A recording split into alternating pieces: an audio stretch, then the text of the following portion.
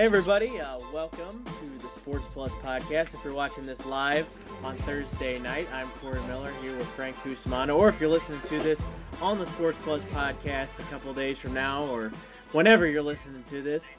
You know, Frank, we got a lot of Cardinals talk tonight because we're recording this Thursday night, one of two off nights for the Cardinals the rest of the way this season, that's scheduled at least. And after we were so down on the offense, they come out, and in 3 games, they score, 30 runs, led by, of all people, Brad Miller. They dropped their last game. We saw them play to the Reds in one they could have won very easily at the end there. But just this Cardinals offense all of a sudden seems to look like they know what they're doing, at least a little bit. I think that every person out there who has a spouse who spends things on expensive gifts, we all should admire what John Mozeliak did this offseason, because he went shopping with just $10 million in his pocket, Corey, and he got Brad Miller for 2, and he got KK for 8. That's $10 million. That's like going to a clothing store and getting an Armani for $300. I mean, that is some astute shopping, and it's worked out so incredibly well for the Cardinals. I love this Brad Miller, and I don't think our audience knows much about him, but he's the nicest guy. He's the most enthusiastic guy. And, oh, by the way, he's the best left-handed hitter on the team as we speak. This isn't totally out of nowhere for Brad Miller, although a lot of people may think, what is happening? This is a guy, we've said this a lot. He's hit 30 home runs before in the major leagues. He's hit pretty much everywhere he's been. The power is a nice surprise. Him hitting 4th, if they're going to count on that the whole year, kind of worries me. But I think for sure you plug him in there every day at DH going forward, and he's going to be a threat. I think you're right. I had Andy Van Slyke with me today, and Andy was actually his coach in Seattle. And he said that when he got into trouble, it's because he tried to pull the ball too much. Does this sound kind of similar to Matt Carpenter? And now what we're seeing with Brad Miller is he goes to center field. He goes to left center. He doesn't try to pull the ball. He can. He hit a home run the other night down the right field line. But he's just in a groove, and you just feel like he never, ever gets cheated, Corey. I mean, it's just so fun watching this guy come to the plate. Another guy who's been pretty hot is Paul Goldschmidt. Pretty much the whole season, even before the Cardinals were stopped due to COVID-19, and since they've been back, he's just hitting the ball hard, it seems like, every time he comes up to the plate. You talked with Whitey Herzog about this the other day. It just seems he's not striking out as much. He's walking. He's got one of the best on-base percentages in the entire league. This is really the Paul Goldschmidt we've been waiting to see in St. Louis. He was good last year. Not quite as good as we were hoping he'd be, but this looks like the guy they thought they were getting when they traded for him. Yeah, and Corey, I don't care how great his resume was when he got here. Look, everybody knew that they acquired him to be the face of the franchise. And Paul Goldschmidt knows how revered and treasured this franchise is in St. Louis. I think he felt some pressure, and I think he also had things working against him, like not a lot of guys hitting in front of him who got on base. So the 97 RBIs, if he had a bunch of guys getting on base, may have been 110.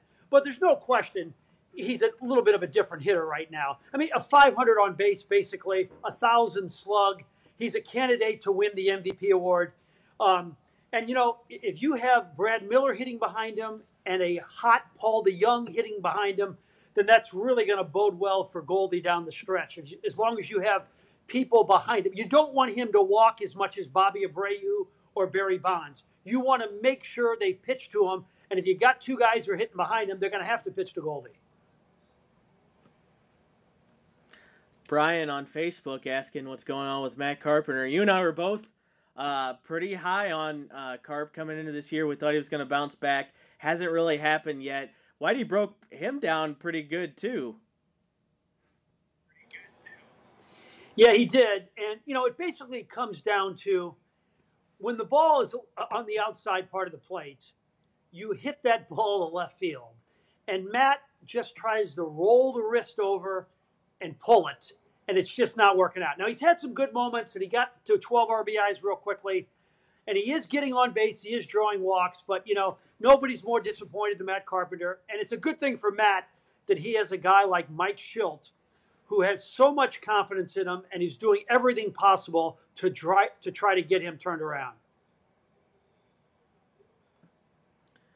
So we're kind of high on the offense now, but an area that has struggled still is getting some offense from the outfield, especially now that Dexter Fowler is headed to the injury list. Don't know when we'll see him back.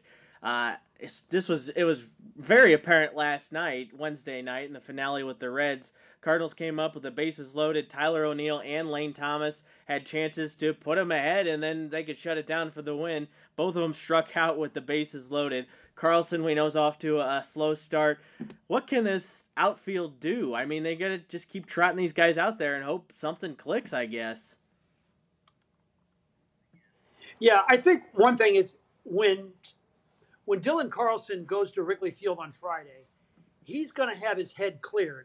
He will have 3 full days off. And I think, you go back to him. I think Tommy Edman is now a full-time outfielder because you got to get some production out there, and with Dexter Fowler out. And then you just pray and hope, that, Harrison Bader, who had a decent stretch, can resume, what he was doing before. Tyler O'Neill had a, decent beginning. Or Lane Thomas. You hope that one of those 3, comes and hits. Or you hope that Matt Carpenter hits, and then maybe Rangel Ravelo becomes your DH, and you could play Brad Miller in the outfield. Andy Van Slyke mentioned that today, that Miller had played some outfield before. And let's face it, Corey, if you can play the infield, you can play the outfield. So, but it all comes down to just finding a few more guys who can hit. And they got 2 or 3 positions where they're getting nothing out of right now. That's a good point. I really like Rangel Ravelo. I think he could be a contributor. I'd like to see him get in the lineup once they're sure. Well, they've added him already, so he's over COVID. Make sure he's ready to go. I'd love to see him get in the lineup and get some at bats. He has the longest home run ever. Unless this was updated, he hit a bomb at Coors Field. It was the longest ever StatCast home run by a Cardinal. So we know he's got the power. I'd like to see him get in the lineup. Let's talk about a guy you mentioned who was maybe overshadowed in that 16-run game in Cincinnati. Kwang-Hyun Kim, KK, has been fantastic since they moved him into the starting rotation. He's 2-0. He's got a .83 ERA. He's not getting the strikeouts quite like I think the Cardinals might like, although they like their infield, so they're okay with the guys putting in play. They're going to make the plays behind him. KK's been great, and people don't think of this because he is older, but he's a rookie, and he is very squarely in the mix for National League Rookie of the Year if he has a few more good starts like this.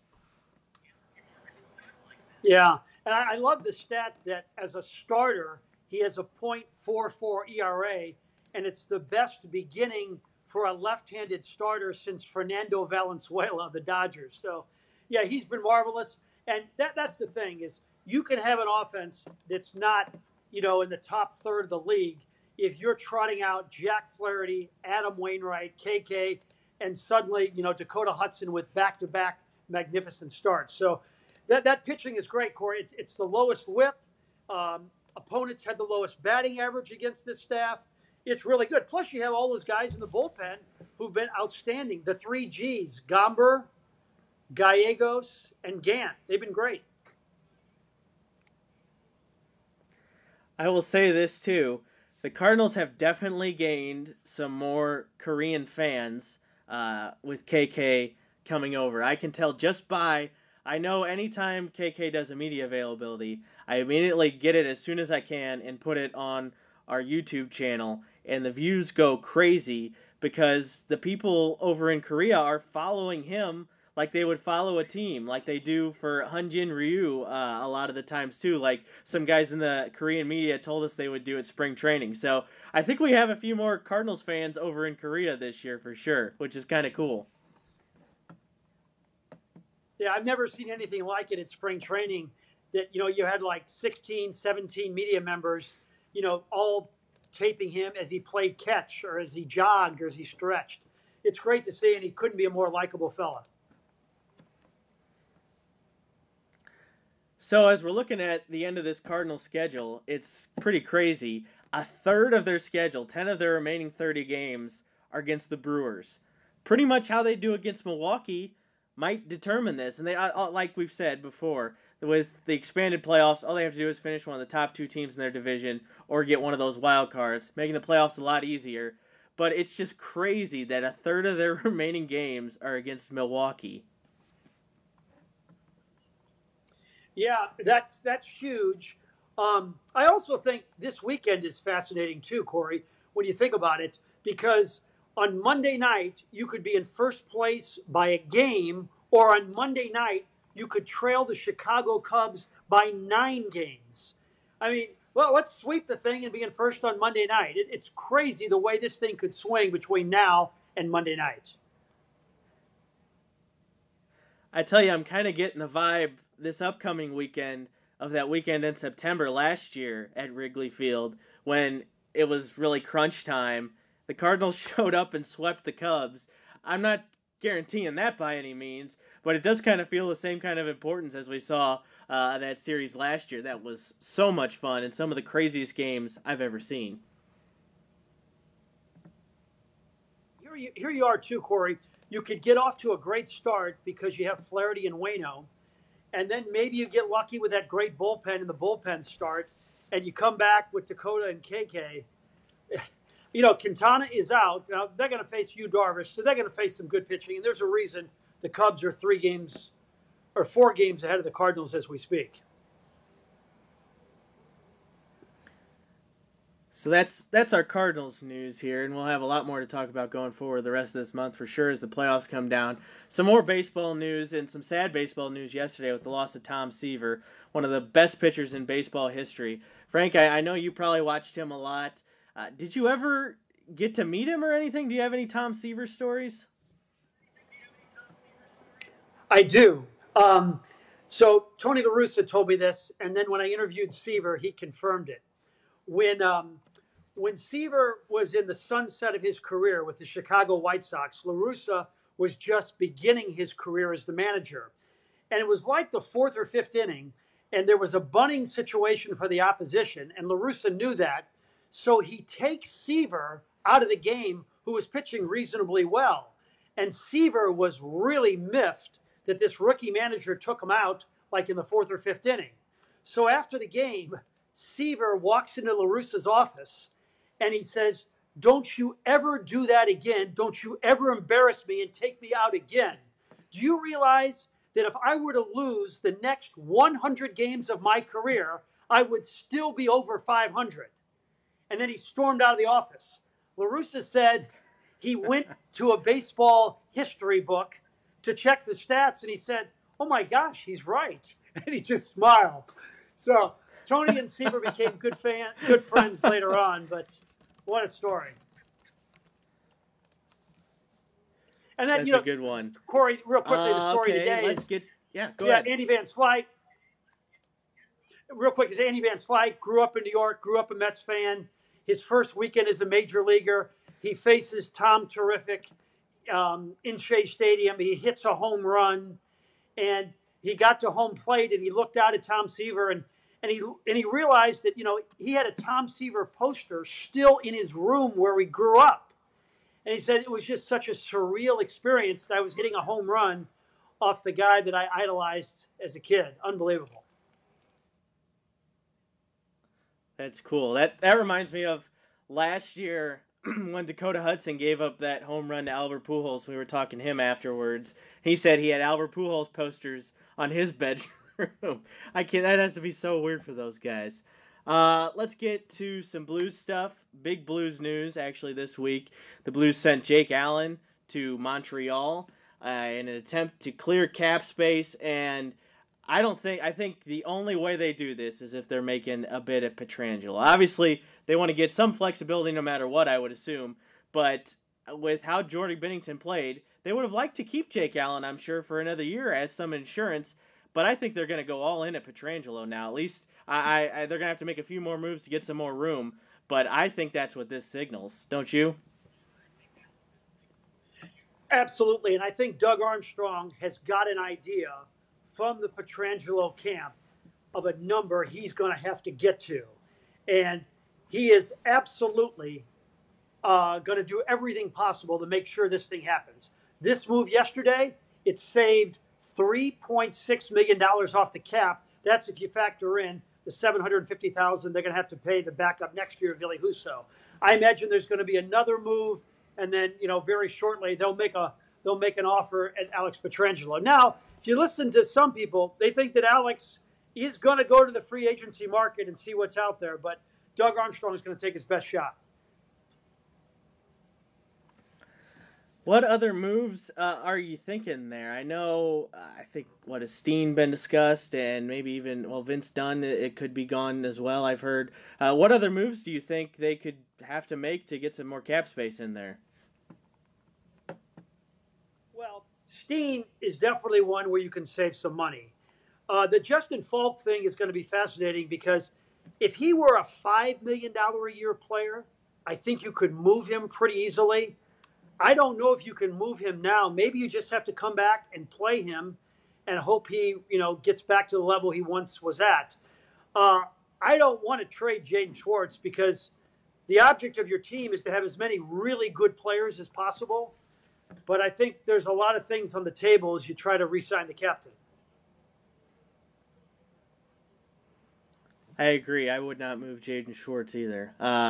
We talked about this. This is not exactly completely similar to the Pujols situation, but I would hate to see the Blues financially hamstring themselves for the immediate future by re-signing Pietrangelo. Obviously, you want him back. He's your captain. He does a lot of good things, but it comes down to a point how much you're going to have to sacrifice. They made their first one with Jake Allen. We'll see how far it goes. Last thing here on this episode of the Sports Plus podcast, if you're listening on the podcast, we had a pretty fun list this week for your countdown.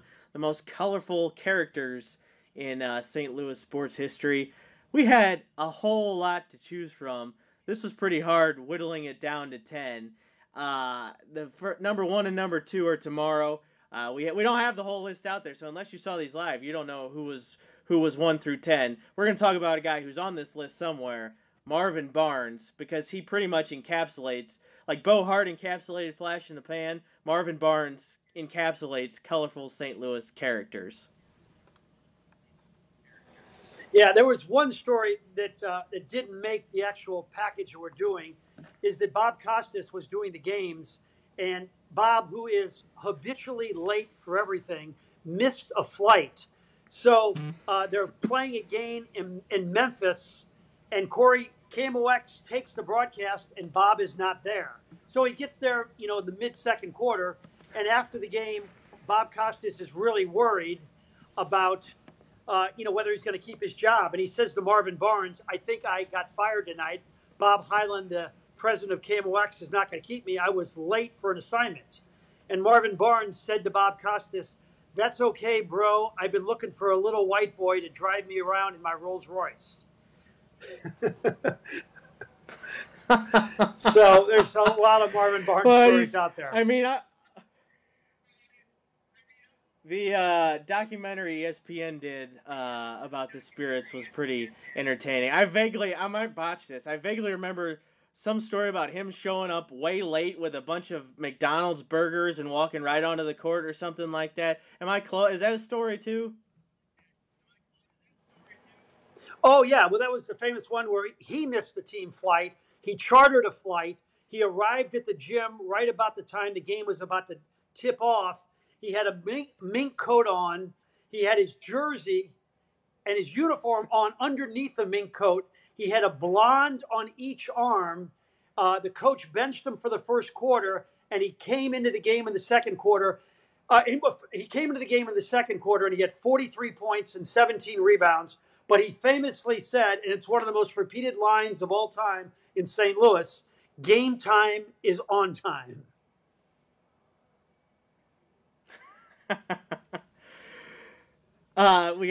Satchel Paige here was just here for a few years with the Browns, but he's certainly one of the most colorful characters in all of sports history.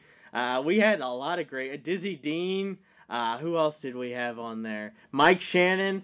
Oh man, you doing the Mike Shannon couple calls, the big boy and the cold frosty one. Yeah, you doing those on our countdown made me laugh.